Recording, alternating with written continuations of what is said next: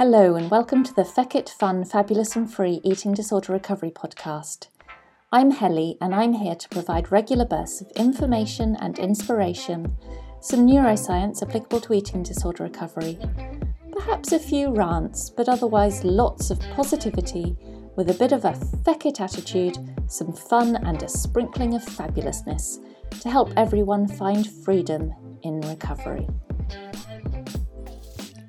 Hi, thanks for listening to this episode of the Feck It Fun, Fabulous and Free Eating Disorder Recovery podcast. I'm Helly, I'm an eating disorder recovery coach, and today's episode is about the basic principles of neuroplasticity, or the term that's used for rewiring the brain, and applying those basic principles to eating disorder recovery. So I don't want to teach you to suck eggs, but at the same time I think it's useful just to understand a bit of the basics on what's happening in the brain when we're trying to rewire it for our recovery. So if you've had an eating disorder for any significant length of time, especially as an adult, it's very easy to start to believe that the eating disorder is your fate, that you're going to be a slave to it forevermore, and that, this illness is just something you're going to have to live with as part of your life. But I'm here to tell you that no matter how old you are, how long you've been ill, or how entrenched you believe the eating disorder to be for you, that because of the wonders of neuroplasticity, which, as I say, is the brain's ability to change and adapt, you too can change your brain and recover.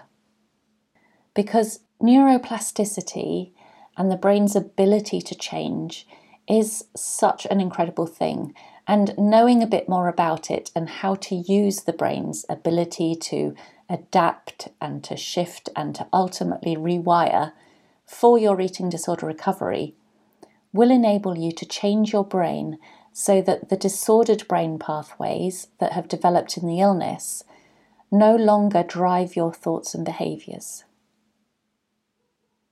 So when neuroscientists talk about neuroplasticity or rewiring, the quote that's often stated is one by a very famous neuroscientist called Donald Hebb. And he was once known to have said that neurons that fire together wire together. And that's a statement that underlies the very basis of neuroplasticity and our ability as humans to change our brains and to rewire them. So neurons that fire together, wire together. Because we now understand through neuroscience, through all the research all these scientists do, is that the brain is constantly changing throughout our lifetimes. And with neuroplasticity, where neuro refers to the brain or the nervous system, and plasticity refers to the fact that the brain and nervous system have this ability to be plastic, to be remolded and reshaped. So with that neuroplasticity, the connections between our nerve cells, or our neurons is the other word for our nerve cells, are constantly being built and strengthened between those neurons being used in our day-to-day lives through our thoughts, through our actions and experiences. And the connections that we're no longer using, so the connections between the brain cells we're no longer using, will be removed entirely or at least reduced because they're just no longer necessary. So in this way, neural networks, which are multiple pathways that are present between our brain cells, will change over time depending on what we're using. So if we stop using them, for example, if we're no longer acting in a way that we once were, then eventually those brain pathways will break down and dissolve altogether. Ultimately, the thoughts, experiences and actions that we perform in our day-to-day lives can affect which of our brain cells or our neurons fire together, forming connections to each other, which when repeatedly fired off will grow into stronger and more embedded and wired-in neural pathways. And if you repeat those thoughts, actions and behaviours over and over again, then over time the neurons will begin to fire off automatically as your thoughts and behaviours become habits. So the more deeply you embed new thoughts and behaviours by repeated action, the more embedded those new pathways become, and the more automatically and quickly the brain will be to use them in the future. Because ultimately the brain wants to apply neuroplasticity to guide our actions and thoughts. Because for the brain, if it can use the neuroplasticity, if it can use habitual pathways, it uses a lot less energy for the brain in terms of conscious thought, and that then leaves the brain enough energy and space for other things to be thought about and focused on. So whatever the brain can habitualize, can just turn into a neuroplastic wired-in pathway, the better it is for the brain.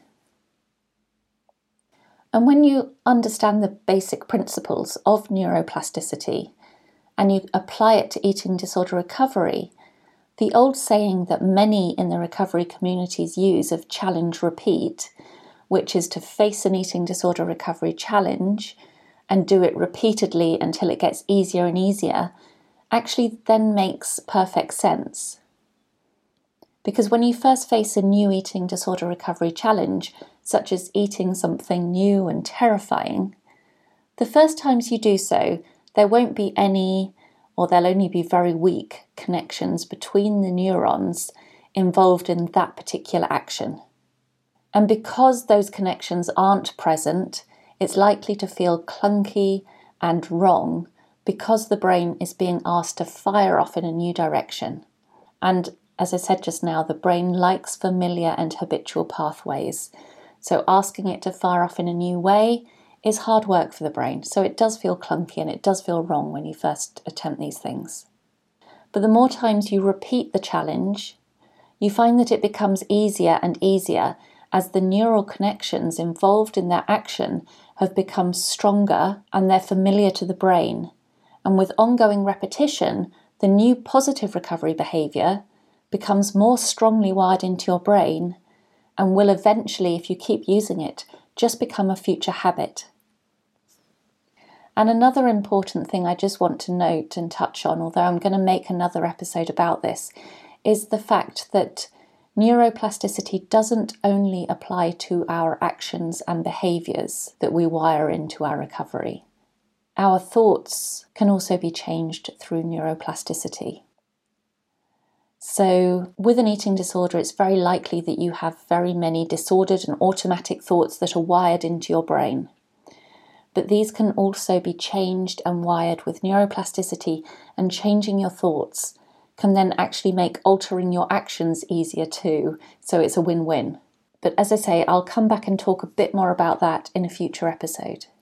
And the other point I also wanted to make, but again I'm going to make another episode about this, is that the more you can embrace positive emotions while engaging in your new behaviours and thoughts that you're trying to wire into your brain, the quicker it will be that your brain learns that these new behaviours, these new thoughts are worth wiring in.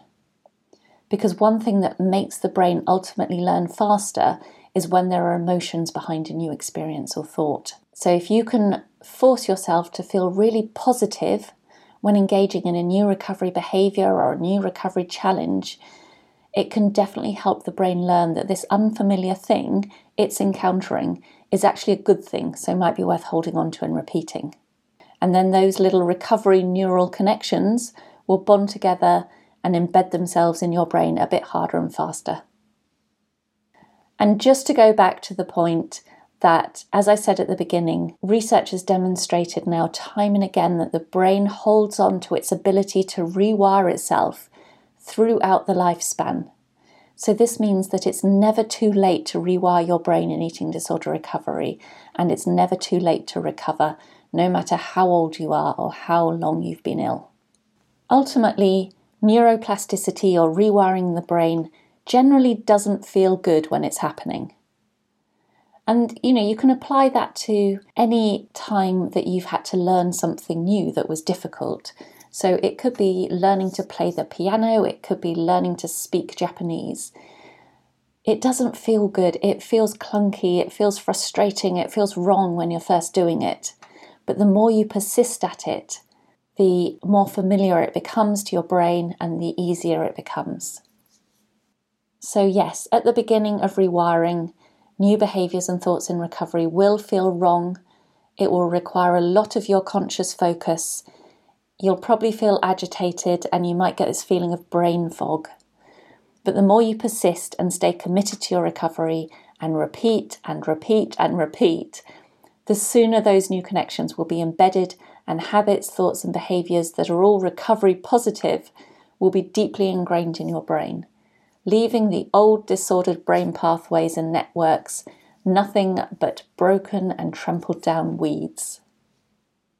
So I hope that's given you a little bit of background information about exactly what's happening in your brain when we talk about rewiring it in recovery.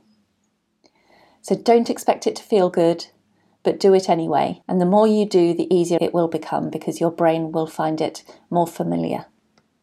I hope then that you're going to go out today now and face down some of those fears, some of those challenges, some of those things that you've been desperately wanting to wire into your brain. Go out, hunt them down, get doing them today, and have fun. Embrace the positivity with it. Thank you for listening. If you want to know more about my coaching, then you can find me on hellybarnes.com.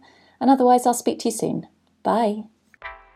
Thank you for listening to the Feck It Fun, Fabulous and Free Eating Disorder Recovery podcast. Don't forget, eating disorder recovery doesn't have to be boring and doesn't have to be serious.